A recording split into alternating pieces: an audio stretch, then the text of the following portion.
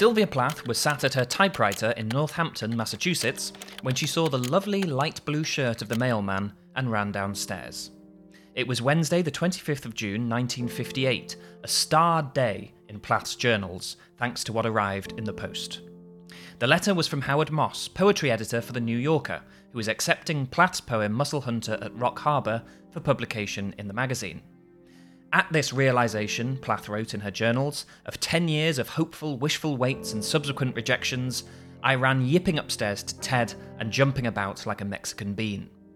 It was only after she had calmed a little that she finished reading Moss's letter and read that he was also accepting her poem Nocturne, which he called extremely fine. For the two poems, Plath received $377, enough to cover 3 months' rent of the apartment Hughes and Plath had found in Boston's Beacon Hill. The second poem had been inspired by the landscape around another beacon 3,000 miles away. Beacon was the name of Ted Hughes's family home in Heptonstall, West Yorkshire, where Plath first visited in 1956. About 2 miles north of Heptonstall lies a wooded gorge, through which runs Hebden Beck. A 19th century cotton mill on the bank of the river is overlooked by the woods and the stony steeps of the valley known as Hardcastle Crags.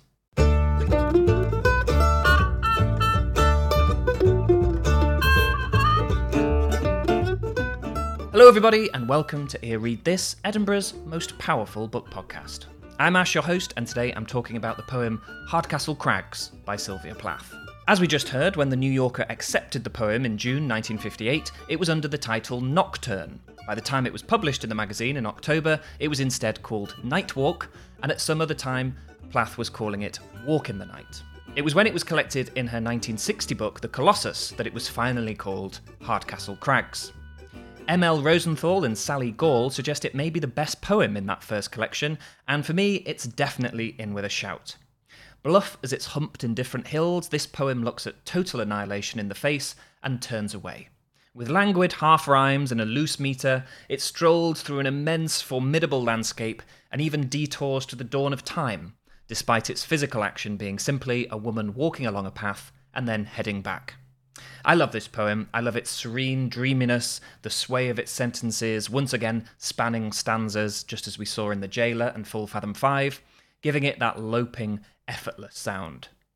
I also love the setting. I grew up 15 or 20 miles away from Calderdale, and the landscape of this poem is very familiar to me. As I do what I usually do on these poetry episodes and walk you through the poem line by line, I'll point out what I think is so brilliant about what Plath does musically, and offer some critical commentary of mine, as well as look at what proper critics and Plath writers have had to say about it. But I won't be on my own. To talk about Hardcastle Crags, I'm joined today by Donnie Seacrest, a PhD candidate who has written about Rachel Carson as well as Sylvia Plath. I discovered Donnie by reading her brilliant essay, Stones, Turkey Necks and Gizzards, which focuses on the grotesque humour and metaphors of masculinity in Plath's novel The Bell Jar. There is a link to Donnie's article in the episode description box below. I implore you to read it if you're a fan of The Bell Jar or just Plath in general. Now, to begin our conversation, I asked Donnie why she chose to talk about Hardcastle Crags. I chose Hardcastle Crags. So as I've told you in our conversations before, that my focus, my specialty with Plath and literature in general isn't poetry, but with my own research, I'm a PhD candidate at Texas A&M University here in the States, and I've really moved my focus into environmental concerns and environmental research, and my research interests have kind of circled around gender, ecology, and humor. And so this poem from the Colossus and other poems, this first collection, she has a lot of environmental themes coming out in these works. So I thought it ties in to my research currently, and I'm about to get started. I'm kind of in the weeds writing my dissertation right now. So I thought this was a good place to come back to. But I also chose Hardcastle Crags because I associate this poem in particular with so much of the mood and spirit that I associate with Plath's writing, which I like to think of her as this, at this point in her life, or what's coming through in this poem, as this kind of ambitious, hopeful time. And there is this quietness throughout the collection that's just stunning, and I think less talked about than the fiery boldness of the poems in Ariel. And so I love what, I have a quote here, what Al Alvarez, fellow poet, he reviewed Plath's work, and of this collection, he reviewed this collection, and he said, in his review of Colossus, he wrote that their quote is this sense of threat, as though she were constantly menaced by something she could see only out of the corners of her eyes. And I think that just encapsulates the power that I get from this collection and this poem in particular. Absolutely. It's like the whole poem is like the threat is palpable straight away, but where's it coming from? Exactly. It's so cool. And, she pays particular attention to the landscape, and in this, relatively short poem, it's, 9 stanzas, each one about 5 lines, but she creates this expansiveness of the space, but not in this like cliche generalized way, but infusing it with this kind of rich history and mythologizing of the land, which is so cool. Hardcastle Crags is a difficult poem to date precisely. Nancy D. Hargrove talks about it in her essay on Plath's poems of 1957, suggesting it was written that summer, but allowing for the possibility of it being written between May and June of the following year. In his chronology of Plath's poems, Ted Hughes dates it to 1957, but of the 21 he assigns to that year, only 5 can be confirmed as such, according to Hargrove.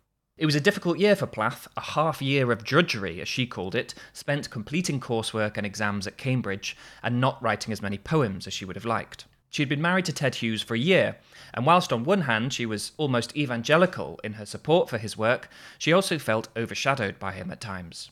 In September of 1956, she recorded feeling sick, sterile fear in the face of his great creativeness. Interestingly, that same month she began a short story called Afternoon in Hardcastle Crags, a secret story, slight and subversive, as she put it, a story about being married to a genius. Heather Clark writes that while Sylvia frequently bragged to others about Ted's genius, here it is a source of irony. The visit to Calderdale inspired several poems, including Two Views of Withens, following a trip to the Bronte Parsonage and Top Withens, the remote farmhouse which supposedly is the model of the Earnshaw House in Wuthering Heights. Of these West Yorkshire poems, Nancy D. Hargrove calls Hardcastle Crags the most complex, for making symbolic use of the landscape in the manner of T.S. Eliot. Plath was delighted by the incredible wild green landscape of bare hills around Heptonstall, and the Gothic desolation of the town, its graveyard, as Heather Clark notes, incidentally full of Greenwoods, her grandmother's anglicised maiden name. It was also the name Plath used for her narrator in the bell jar, Esther Greenwood. Controversially, Plath herself was buried in Heptonstall, surrounded by hundreds of graves bearing the name of her most famous alter ego. Plath's mother found the town mean and ugly, despite being impressed by this wild, strange part of England. Heather Clark writes that when Aurelia visited Heptonstall in 1961, she would find that years of soot pollution had blackened the town's gritstone homes, and the sky seemed tombstone grey.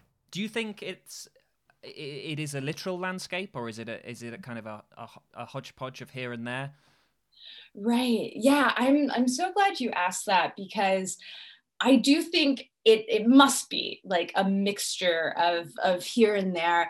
In 2017, I was lucky enough through my research at UNC, University of North Carolina, Wilmington.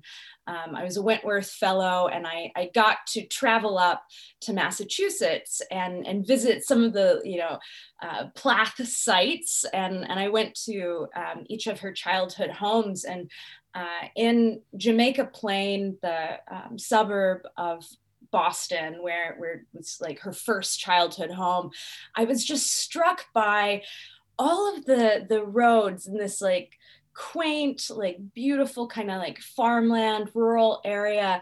The roads were like just lined with these fences completely made of stone. And I just thought it was so cool. And just really, when I read this poem and she's talking about these steely streets and kind of the sounds and shaking of the tender, I can just picture her, in her patent black leather shoes, clip clopping down these streets with the sounds echoing off those stone walls. But of course, I know those stone walls are elsewhere in the world too. So yeah, I like to think she took inspiration from those early years in Boston as well.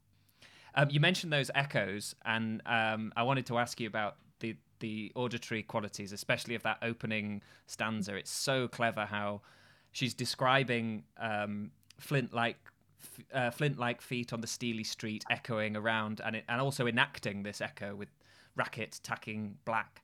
It's a poem you just want to read aloud, isn't it? Definitely, yes. And if you would like to, please do. Yeah. Do you want me to read the whole thing, or? Up to you. I mean, yeah. Why not? It's only a short poem, isn't it? Yeah, I'll jump in. Okay. Hardcastle Crags. Flint-like, her feet struck such a racket of echoes from the steely street, tacking in moon-blued crooks from the black stone-built town, that she heard the quick air ignite its tender and shake, a firework of echoes from walls to wall of the dark, dwarfed cottages.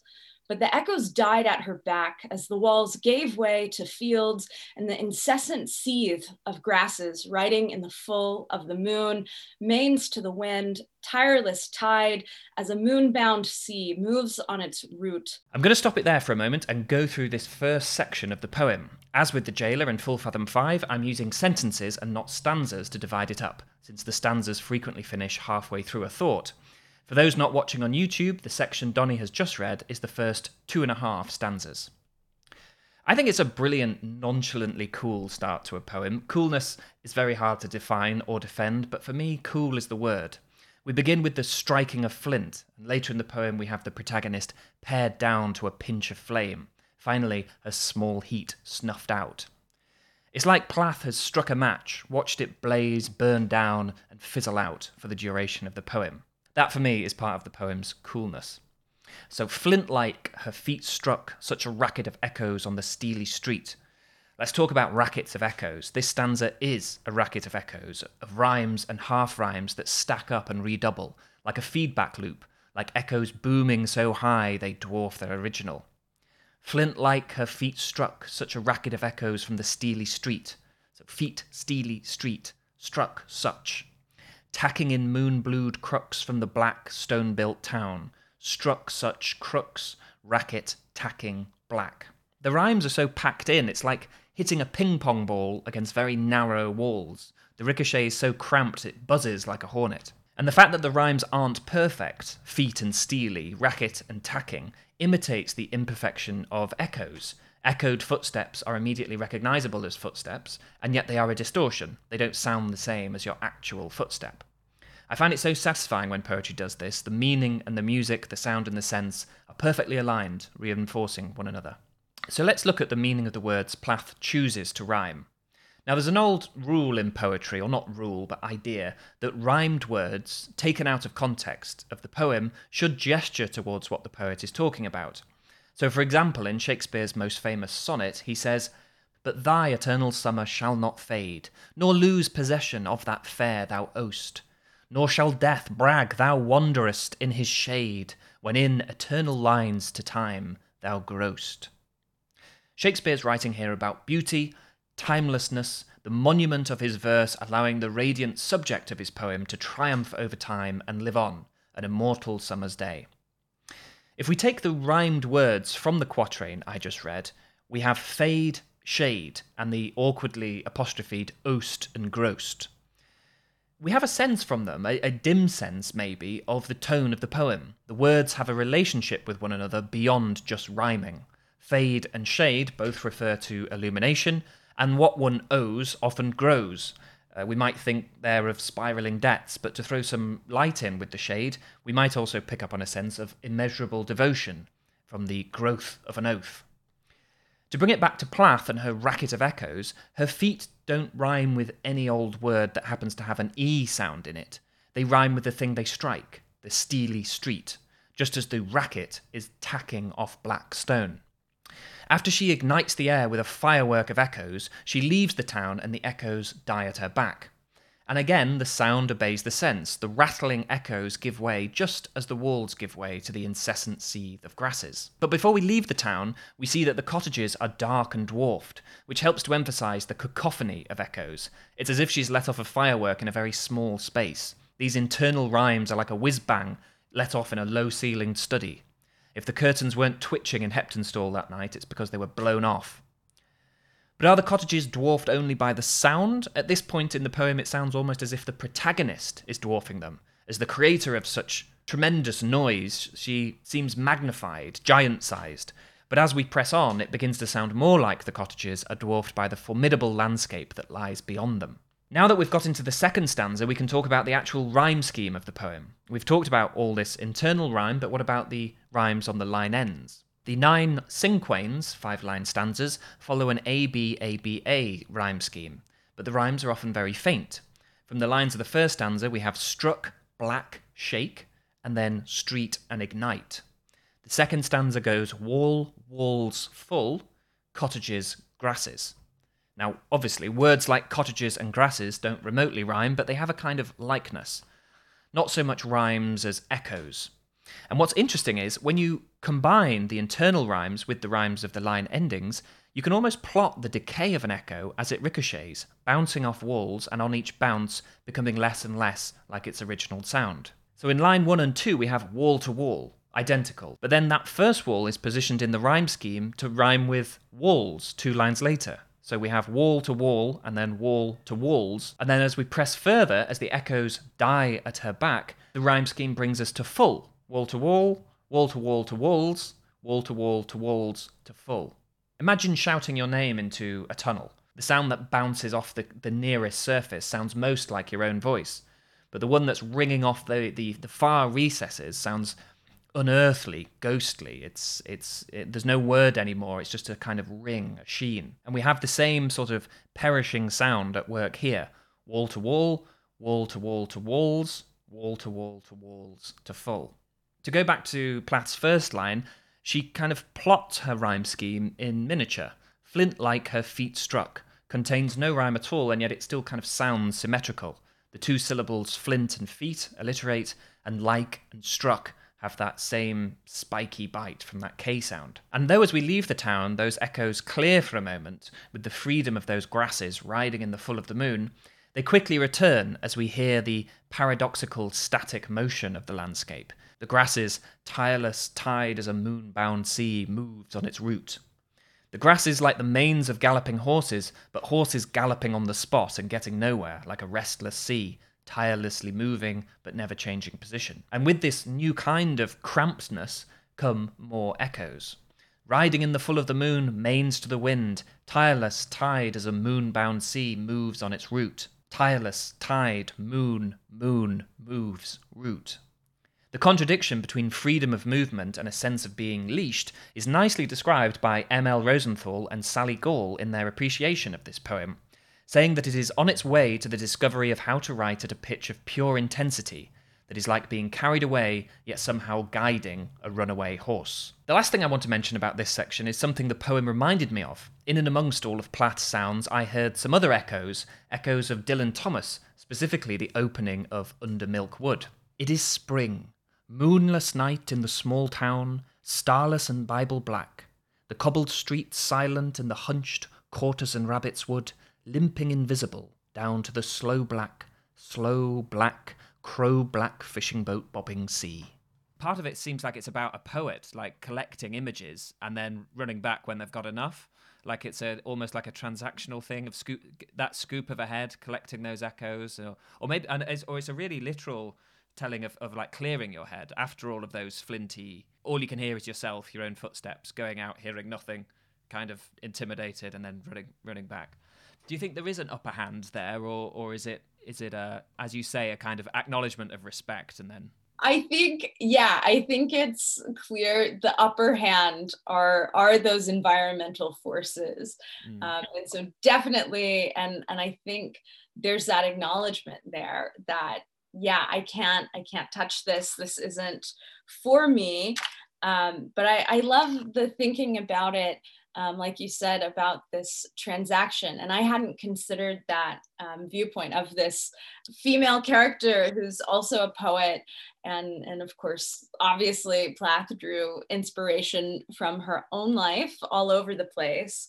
But there is that transactional nature. And, she even talks about it in the 6th stanza, that all the night gave her in return for the paltry gift of her bulk, and the beat of her heart was the humped indifferent iron of its hills. And I love that, thinking about how that gift comes out in this poem. Here is Donnie reading the next section of Hardcastle Crags, taking us from the second half of stanza 3 to the first line of stanza 5. Though a mist wraith wound up from the fissured valley and hung shoulder high, ahead it fattened to no family featured ghost, nor did any word body with a name the blank mood she walked in. Once past the dream peopled village, her eyes entertained no dream, and the Sandman's dust lost luster under her foot soles. So dream peopled village, also sounding rather like Under Milkwood there. Nancy D. Hargrove called this section an extremely weak passage in which Plath describes the protagonist's total isolation, awkwardly alluding first to a West Yorkshire superstition and then to a popular 50s song, Mr. Sandman, Bring Me a Dream. I have to disagree with Hargrove here. I don't find anything awkward about these references, and I don't think we're jerking from Yorkshire superstition to hit American song at all, but holding one superstition up against another. First, we have the geographically and culturally appropriate reference to ghosts haunting the moorland. We are, after all, in Bronte country. And then as for the Sandman, while the song by the Chordettes might be the first thing you think of, and no doubt Plath had heard it because it came out in 1954, she was also a keen reader of Hans Christian Andersen, and her presentation of the Sandman seems to me to chime far less with the Chordettes than with Andersen's depiction. In the song, the Chordettes are imploring the Sandman to bring them a dream, to make him cute, to give him wavy hair like Liberace. It's a romantic fantasy in which they are trying to dream up an ideal lover. And the only reference to eyes in the song is the Chordettes' request that their lover's eyes have a come-hither gleam. In Plath's poem, she writes, her eyes entertained no dream, and the Sandman's dust lost lustre under footsoles.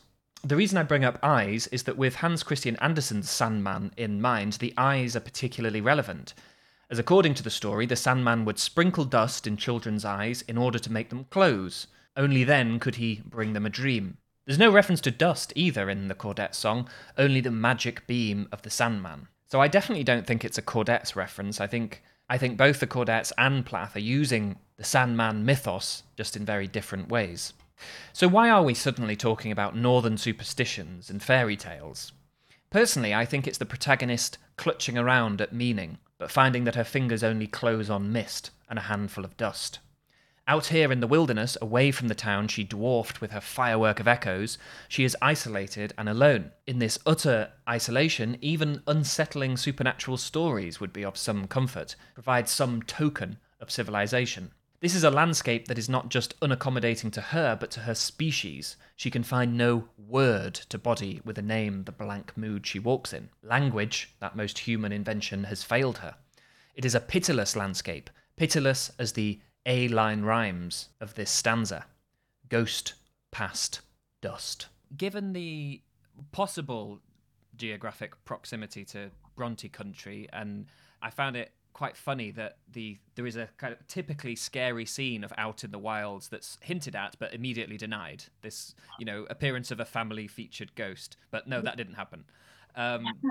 Is this sort of doubling down on the fact that the indifferent iron hills are sort of scary enough? I definitely think so. I think that totally tracks, kind of with the off the cuff reading that I'm trying to do right now. That it's like that's not for me, and I can leave it alone. Because it's almost like a family featured ghost sounds a lot more comforting than. I know, right? Absolutely, absolutely. Rather than these seething grasses. Um, yeah, and I like this too. I like thinking of it again. Of course, there it's obvious in the with all the natural imagery she's creating, these really fresh images of nature too. But I think it does again the turn with that last line really classifies this as a environmentalist poem or a poem with environmentalist concerns. And of course, I'm not the first to say that. In my article on the Bell Jar, I actually quote a scholar, Scott Knickerbocker has written some eco-criticism on some of her poetry, and just amazing scholar Tracy Brain, I think, in her book has a whole chapter devoted to Plath's environmentalism here. But what I love about rereading and thinking about environmentalism, particularly in this poem, is I think she's hitting on something that's, we're coming back to in the current environmental literature, is looking at these indigenous points of view where there's this acknowledgement of the power of nature, and there's this decentering of the human. And this poem with the decentered narrator, the just minimal information we get about the person at the center of this poem, I think is a nice way to play around with that idea of anthropomorphizing and having a less anthropocentric viewpoint here. So it feels like a kind of satire of a romantic poet. Right, absolutely. Yeah. Like a Wordsworth character swaggering out and loving nature, but also conquering it. This is the opposite. All right, here's our third section, read by Donnie, filling in the rest of stanza 5 and stanza 6. The long wind, paring her person down to a pinch of flame, blew its burdened whistle in the whirl of her ear, and like a scooped out pumpkin crown, her head cupped the babble. All the night gave her in return for the paltry gift of her bulk and the beat of her heart was the humped indifferent iron of its hills and its pastures, bordered by black stone set on black stone. The long wind, again, very pitiless sounding. I know exactly that kind of unrelenting northern headwind that just pummels your face like Botox. It pares her person down, stripping away her humanity until it is just a pinch of flame. That flint-struck firework from the start of the poem is now just a pinch of flame. The wind blew its burdened whistle in the whirl of her ear, and like a scooped-out pumpkin crown, her head cupped the babble. This reminds me of the Colossus, where the narrator of that poem squats in the Colossus's ear, out of the wind. Here the wind blasts, burdened with noise, so much it fills her as if she was a scooped-out pumpkin. Talk about going for a walk to clear your head. Joe Gill also connects this poem to the Colossus, writing, "The resonant opening is met with a blank, mute disregard. The speaker starts off with such high hopes. Like a Colossus, she dominates the domestic environment, dwarfing the houses. Yet free of the local and familiar, she can make no sense of what she sees and hears. In stanza 5, exposed and alone, she attends to the voices within, or babble, and hears only confusion. We see her hollow head cupping the babble. She is just something noise bounces off senselessly. So we have the wind whistling through the scooped-out pumpkin crown, but as Gill suggests, we're also dealing with voices from within. I've talked on the podcast before about the particularity of Plath's voice, not her poetic voice, but her real voice. Her accent, a striking blend of American and Northern English. Certain words jump out to me in her recordings as unexpectedly Northern. Listen to Ted Hughes here reading from his poem, 6 Young Men. From where these sit, You hear the water of 7 streams fall to the roarer in the bottom, and through all the leafy valley a rumouring of air go. And now compare it to Plath reading the third stanza of Hardcastle Crags. Though a mist wraith wound up from the fissured valley. Fissured valley. If you read Hughes, his voice is pretty consistent over a career much longer than Plath's. Read Hawk in the Rain, read Birthday Letters. You can hear his accent come through in both. Plath, on the other hand, sounds in some places quite like T.S. Eliot, rather proper, rather aristocratic English-sounding Bostonian, with its exhausted melancholy. The women come and go, talking of Michelangelo. Elsewhere, she sounds more tousled and northern, a little like Hughes. And I've already suggested earlier in this poem, she sounds a little bit like Dylan Thomas here and there. By the time we get to the Ariel poems, she has completely changed voice again. Maybe it's a little crude, but I find it very tempting to imagine this poem as a representation of being overburdened with noise, of voices, of a poet's influences perhaps, trying to shield that pinch of flame that is your own and not have it drowned out. The scooped out pumpkin head, I think, is ingenious, bottling in one image several strands of the poem's meaning, most immediately as the protagonist being a sort of receptacle for sound, but also remembering that pinch of flame and the recurring references to fire, begun by that flint-striking start. What does a scooped-out pumpkin head usually have in it? A candle. She's gone from setting off fireworks of echoes to guarding her pinch of flame against long winds. Jack-o'-lanterns take their name from the folkloric will-o'-the-wisps, lights that appear over bogs and marshes, more frequently than not to mislead travellers. But jack-o'-lanterns, unlike will-o'-the-wisps, are a particularly American tradition. So the third strand the pumpkin completes, in my opinion, is the impression of a chaos of influences. We've had European fairy tales with Hans Christian Andersen, we've had Yorkshire superstitions with the Bronte-like mist wraith, and now we have an icon of American Halloweens. So to complement or reinforce the confusion of sounds, the confusion of voices, we also have a confusion of beliefs. All the night gave her in return for the paltry gift of her bulk and the beat of her heart was the humped indifferent iron of its hills, and its pastures bordered by black stone set on black stone. In return, she says. This sounds very much then like the protagonist was expecting a transaction to get something from this walk. This is what makes it sound to me like the poet is maybe trying to clear their head, but also net themselves some imagery or pinch some sounds, make like a romantic poet and head into the hills for a helping of inspiration, only in this case to be deafened by wind and rebuffed by the uncaring landscape. We'll talk about Plath and humour later on. There's a kind of joke of this poem, which is the narrator is a blank with a scooped out head, and the poem is just a relentless stream of images, like brilliant images. It couldn't be less of an empty blank of a poem. Exactly. Right. Totally.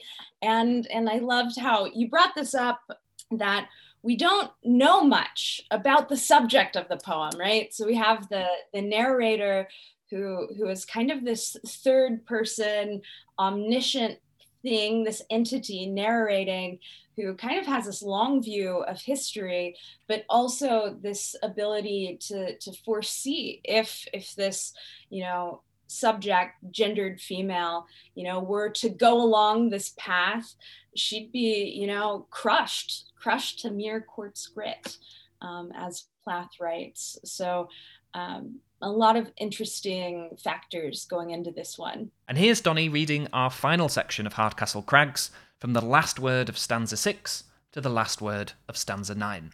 Barns, guarded broods, and litters behind shut doors. The dairy herds knelt in the meadow, mute as boulders. Sheep drowsed stoneward in their tussocks of wool, and birds, twig sleeping, wore granite ruffs, their shadows, the guise of leaves. The whole landscape loomed absolute, as the antique world was once in its earliest sway of lymph and sap, unaltered by eyes, enough to snuff the quick of her small heat out. But before the weight of stones and hills of stones could break her down to mere quartz grit in that stony light, she turned back. So we start off with the image of life being turned to stone. The dairy herds are mute as boulders, the sheep drowse stoneward, and the birds wear granite ruffs. It's repetitive, it's uncompromisingly frank, stone on stone on stone, appropriate for a poem with a title as stony as Hardcastle Crags. Nancy Hargrove writes that she sees the animals as taking part in this silent but devastating conspiracy against humanity. They are shut up in barns, in effect shutting her, the protagonist, out. We have a chill of prehistoric indifference as Plath compares the whole landscape to the antique world, in its earliest sway of lymph and sap, unaltered by eyes. It is futile to imagine one having any dominion over such a landscape, laughable even to imagine that you can understand something as inconceivably old. Plath is so good at making you shiver at your own puny wingbeat of a lifespan in comparison to the ancient world. I think of the sea in Full Fathom 5 on which the ages beat like rains, and similarly to imagine the world in its earliest sway of lymph and sap can be doubly unsettling, making us think of our own feeble softness. We're just squelching bags of lymph and sap in a hard world of indifferent iron, after all. But reading it, you also feel paradoxically and powerlessly protective of the world, thinking of it in its earliest sway, cast alone in a hard universe, the unlikeliness of it. For me, it makes me cringe the way a fontanelle makes me cringe. That is much too soft for a world full of corners. Enough to snuff the quick of her small heat out, but before the weight of stones and hills of stones could break her down to mere quartz grit in that stony light, she turned back. What do you notice first from that? We've got the final spin on the flame imagery, but what sticks out for me is again the repetitive stoniness. Stones and hills of stones could break her down to mere quartz grit in that stony light. You can hear on the recording of Plath how deliberately she drones those stones. But before the weight of stones and hills of stones could break her down to mere quartz grit in that stony light. Like wall to wall to walls, like black stone on black stone, Plath is relentlessly stony. The reason I think she rhymes words with themselves here is to emphasise the howling meaninglessness the protagonist is presented with. I talked earlier about meaningful rhyme words in poems, words that have a relationship beyond just sounding the same. Shade and fade from that Shakespeare example. And I think part of the reason why poets do this is a kind of wish fulfillment. We instinctively want there to be meaning in rhyme, which is why you find rhyme so frequently in advertising. Don't just book it, Thomas Cook it. A travel agency is here trying to give you the impression that they are obscurely qualified in booking you a holiday because their name has an uk sound like the word book. We know it's nonsense, but we can't help liking or at least noticing rhyme, and so our ears might be a little bit conned, even if our brains aren't. By contrast, to rhyme words with themselves sounds hollow. There's no transformation, there's no echo anymore, it's just a blunt repetition. There's nothing Flint-like.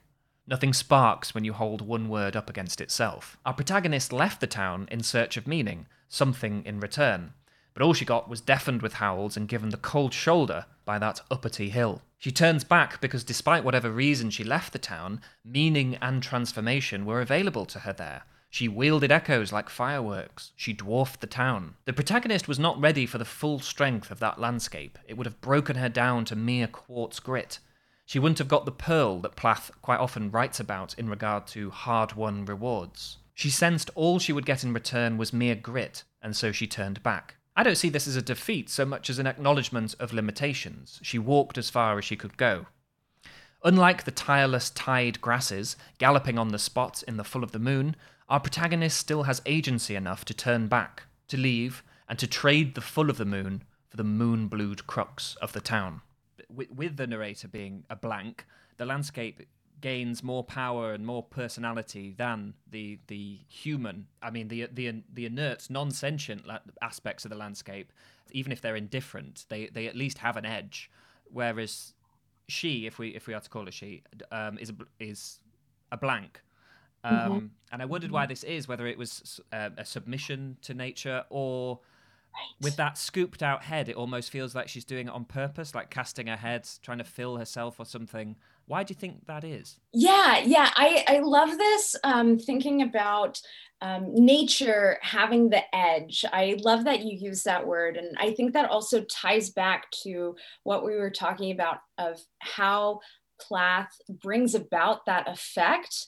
And she's using that incessant seething of the grass to do it, and these other moments of characterizing the landscape in this not necessarily a friendly way, but really a more unsettling way. And so I love this, thinking about it as does nature have the upper hand? And I love what's so interesting about this is, yes, it could be this poem of this epic of this small kind of nameless subject, female subject, woman character facing nature. But what I love about it is that it doesn't end in this conquering or necessarily a submission. I think that this character, the subject of the poem, I think she sees the immense power of these natural forces that she's encountering, and she chooses to turn back. And I think that is a power in her own right. And I mean, I think there are all sorts of great allegories and so much symbolism in here to where we could tie this to, okay, what is Plath doing? Is this, immense nature, this overwhelming, not quite welcoming nature? Is this supposed to symbolize perhaps, the mood of the era of the 1950s and 60s, really, pronounced oppression of women. And I think it's almost more interesting in that, to think of it as less broad and less generalized, and just thinking of this woman and this distinctly feminine experience of, coming into contact with these forces greater than oneself, and that the feminine reaction in this battle between a small person against large nature, that instead of submitting or trying to conquer, which could be like a really colonialist reading, this female character turns back and kind of stays in her own lane and is smart enough to recognize what's not hers, I think, is one reading of this. Because it all literally turns on that last, I mean, it could end at crushed to quartz grit, couldn't it? Absolutely. I'm afraid that's all we have time for today on Hardcastle Crags. Huge thank you to my guest, Donnie Secrest. Make sure that you check out her article, linked in the episode description box below. And tune in again tomorrow for an extended conversation with Donnie, where we talk more about Plath, Donnie's work, and squishiness and hardness in the work of Plath. We talk about the bell jar, and we talk a bit more about Hardcastle Crags and some other poems as well. Really hope you enjoyed this video. If it's the first one you've seen, I've done a few more like this on Plath poems. There will be links below as well, and there's plenty more on the way. Until then, happy reading.